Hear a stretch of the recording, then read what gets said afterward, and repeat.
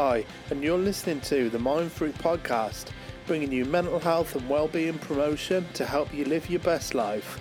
All information discussed on this podcast is research and evidence-based. However, it is ultimately the opinions of the Mindfruit podcast, and this is not a substitute to seeking professional medical advice. Hi guys, happy Wellbeing Wednesday. Hope you're all doing okay. This will be the last episode of us actually giving techniques. Next week will be a bit of a chat just to round off the series. So today we're going to speak about structure and routine and how this can help with your mental well-being. This can help interlink quite a lot of the things that we've spoke about on the podcast. Mindfulness, work-life balance, manifesting things into your life, and goal setting. I've been asleep since we recorded the last episodes. I can't remember what they are now. Just thought it'd be nice to round things off with how you can actually fit all these things to do with your well-being into your day-to-day life.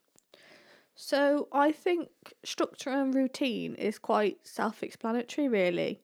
You know, routine is when we repeat activities or do the same thing. It's a sequence of actions or activities that are regularly followed, daily or weekly. And structure is basically having a plan, which provides organisation to something. So structure and routine can be so important when we are struggling to cope with our daily tasks, when they start to become overwhelming, and when we find ourselves procrastinating. Some people thrive off structure and routine, and some people feel restricted by it. But unfortunately, a lot of people think it's silly or feel embarrassed by having to plan out your life, in order to get things done. Yeah, I can definitely relate to that one. Sometimes I pride myself on being quite spontaneous and not going with structure, not going with routine, but sometimes it can be my downfall. Like just anti-conforming, like just not organising. I can see how embarrassing it would be to some people to admit to themselves that they need to plan their life in order to cope with it. But there isn't any shame in it. It's a tool that we should all use and utilise when we need it. You can use structure and routine whenever you want, or you can use it for periods of time that you feel it's needed. Sometimes you might just want to freestyle and go with the flow, but it's more easier to motivate yourself to do something that's part of your routine and that you do regularly. Me and Fran have in the past planned out what days are we going to exercise, go for a walk, otherwise we just don't do it. We've had to plan what we're going to eat on what day, otherwise we'll just order a takeaway. Like tonight. Oh, yeah. We've had to plan what we're going to have to, when we're going to do the housework, otherwise we just end up living in our own mess. Your mess, mostly. Yeah. We create these plans, they begin to work, so we stop, and then we fall into our old habits and don't get anywhere. Remember what Fran said last week. It can take up to 254 days to form a new habit or routine. We put in the structure, but ultimately struggle to follow through with it for long enough for it to become our routine. We use these plans on and off constantly. Yeah. We'll be having a random chat about something and I'll just say, we need to make a plan for that. There's no shame in planning your day. It's useful to try and prepare yourself that unexpected things do happen and your day might not always go to plan. So it's important to try and keep that little bit of flexibility in your mind. But there are hundreds of planners you can buy, all for all different types of things, or just more generic ones where you can add whatever you like. But once you've identified what you need to plan, what you need to plan for, how many things you need to plan, you'll know which one is for you. But you could just simply create one yourself. You could just write it on a piece of paper. You don't need to go out and buy anything if you're very self-directed and you can do that. But for me especially, I need to see it written down in some sort of order that makes it look appealing. Yeah. Making a plan makes you more accountable as well, doesn't it? And therefore provides a source of motivation. So when you take the time to write it out, just start with 1 week. Plan out your day. If you're at work, you'll probably have to be a bit more flexible. Probably dial down what you want out of that week and then just make it happen. Fail to plan and you plan to fail. Tell someone else about it. Tell the internet about it. Tell your friends or speak about it in a forum or a chat. Maybe there's a goal you're working towards, but you've got to put it out there. You've got to be accountable. Maybe put it out there into the public. Public embarrassment is usually motivation enough to work towards what you want. If instead of kind of having to explain to people why you haven't done something, because there's nothing worse than saying you're going to do something and people get behind you and then you just fizzle out and actually don't do it. It's just a lot worse situation than actually doing that thing. Maybe turn it into a charity event for what you want to do, because then there's money involved. People hold you more accountable for that then because they've invested money into it. If you're doing it for charity, there's kind of a cause at the middle of that. If you have to give all that money back and you don't do it, that's going to be a lot of embarrassment, a lot of... Let me just interrupt you really quickly there, Carl. Everybody, listen out over the next coming weeks for the charity event that we're organising. we just got to do it. Yeah. There's just not... I think we've been getting in a bit of a slump recently, and we just need to get ourselves out of it. We just need to go on a walk, don't we? We need to get some fresh air and stop sitting down on our bums all day. Yeah. And that's what we're going to use to be accountable for. So keep an eye out in the next coming weeks. Yeah, a lot of the time. So when there's a cause at heart and you think, and you've actually put an emotion over it. Yeah. Like if you've actually put it to a cause that's close to your heart, then you've got more purpose. Yeah. For 5% of people, that's true, and they will actually do it. But the other 95% will make excuses to why they couldn't do it. Stop making excuses and just do it. That's a sort of coaching that doesn't work on many people either. So if you put yourself multiple avenues of accountability on it, you're much less likely to bail out and stop what you're doing. Because, there's quite a few people I used to follow on Instagram, and they used to be like, just get to the gym. And you just think, well, that's not going to help me either, because... Nope. I beat myself up enough, and I still don't just... Yeah. Your mind's so easy. It likes to take the easy route. The thing is, not many people react well to being told what to do. You need to be sort of guided and influenced to make you make that decision yourself that it's what you need to do. Yeah. Rather than being told you need to do this. You need to be convinced that you need to do it so you can make that decision yourself. Yeah, that's why I quit smoking. Loads of times I said to myself, I'm gonna quit now. I'm gonna quit because other people wanted me to, or because I was with maybe a group of friends who thought, oh, I don't like that, or the smoking ban or whatever. But that just made me sit outside. I just thought.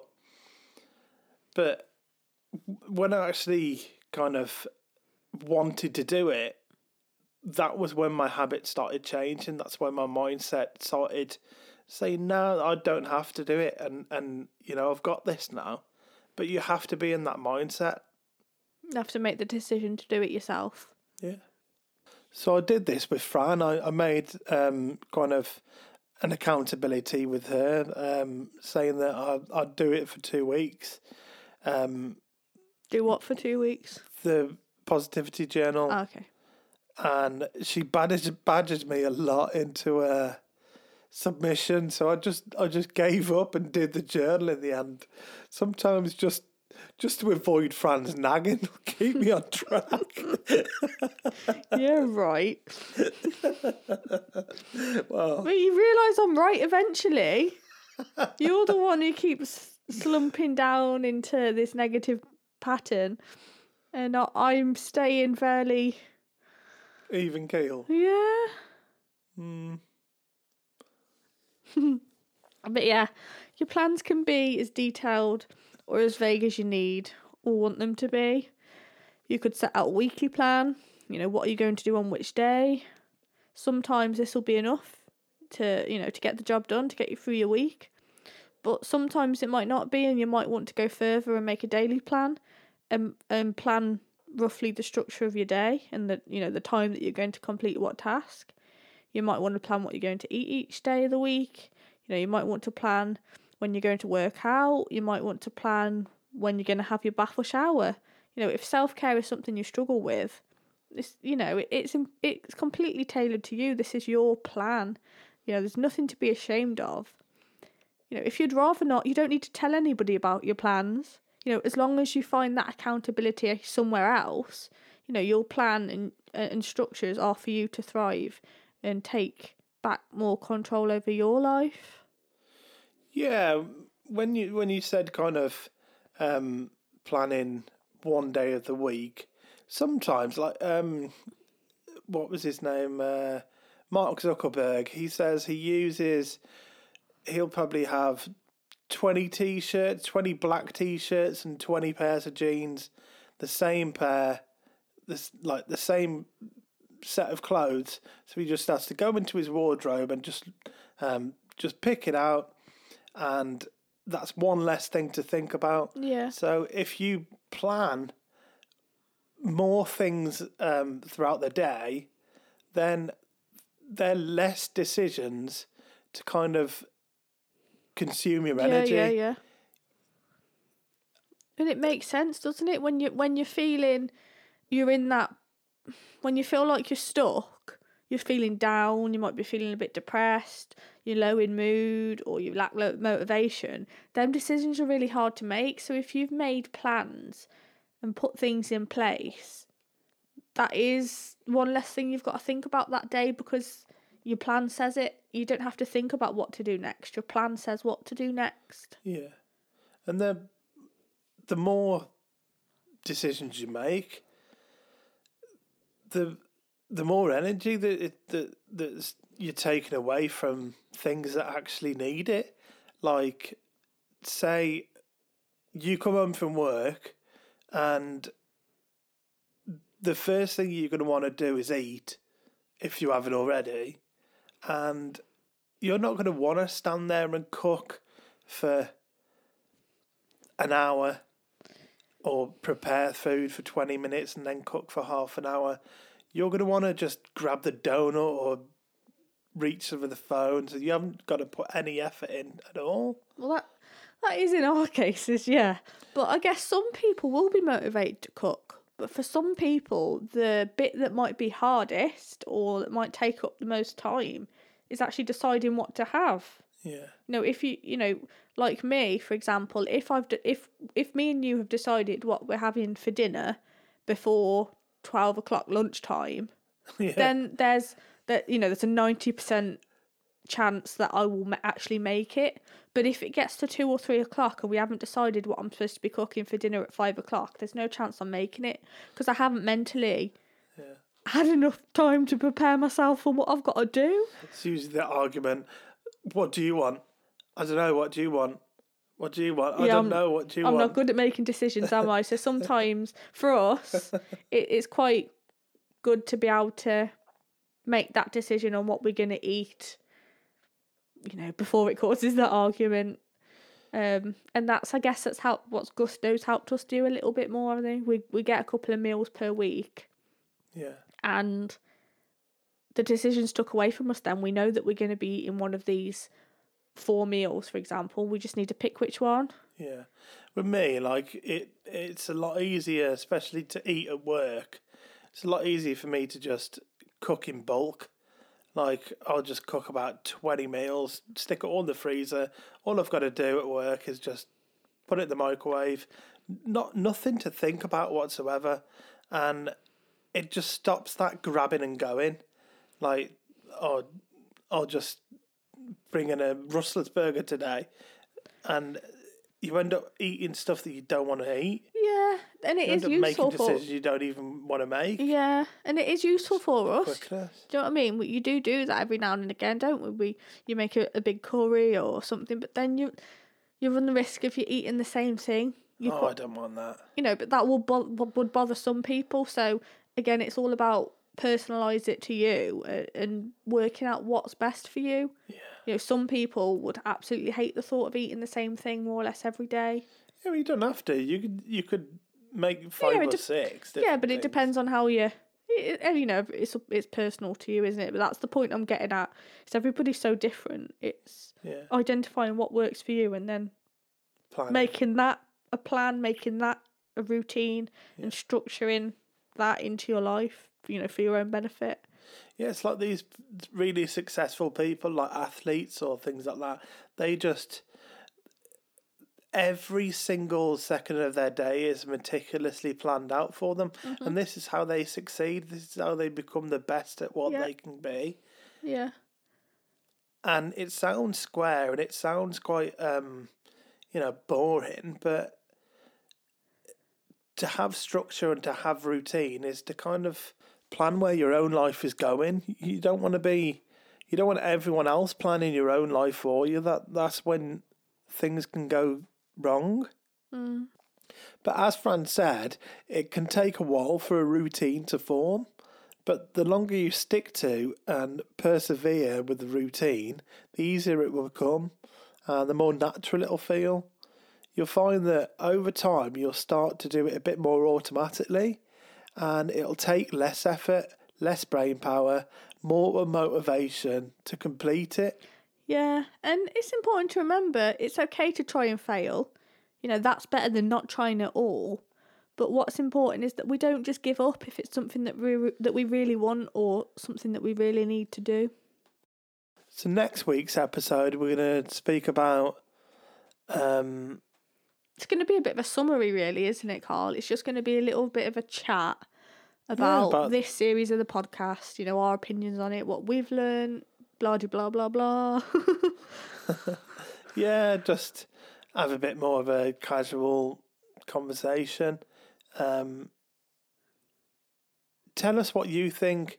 We really need to hear your feedback. We really need to get from you what you get out of this. Yeah. We want to make sure that the next series is even better than this one, don't we? Yeah, we want to learn. We want to improve. This has been a laugh, but it's also been quite tiresome because we're just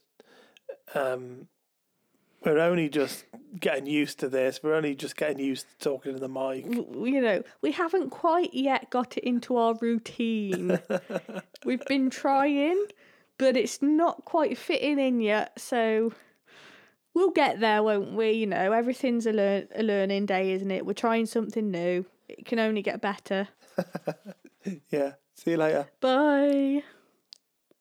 Thank you for listening, and if this information was valuable to you or you think it might be for somebody else, then like, comment or share. We hope you've enjoyed this episode. To get more of this content, hit that subscribe button, and if you're watching on YouTube, ring that bell. It'll notify you every time we upload. Check out our weekly blog at mind-fruit.co.uk. We hope to see you next week for Wellbeing Wednesday.